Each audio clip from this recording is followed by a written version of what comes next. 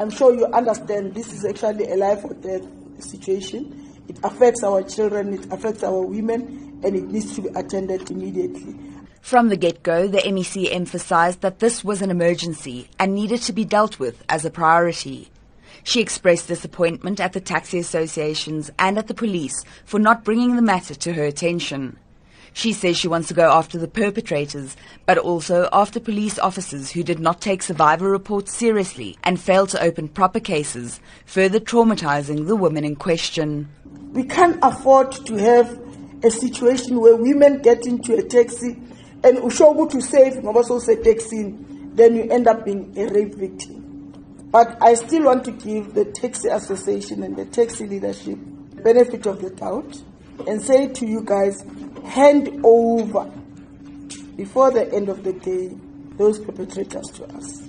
Indeed, in a matter of hours, authorities believe they have identified the taxi and a suspect linked to the series of gang rapes of female commuters on Gauteng's West Rand. The MEC has also called on men, especially black men, to stand up and protect women, to distance themselves from perpetrators, to condemn acts of violence against women, and to say, not in our name. I also need a commitment from you that you'll denounce the acts of those locals, whether you through the advertisement or through the pamphlets by the association, but I want you as our partners, you as business people, to actually protect those people. She says men have been quiet for too long, and she expects outcry from every man in the industry, city, province and country when these atrocities are committed. She says men cannot wait until it is their mother, their daughter, their wife or their sister who's been violated before speaking out. All the taxi associations present voiced their commitment to the cause. They hope that arrests are imminent.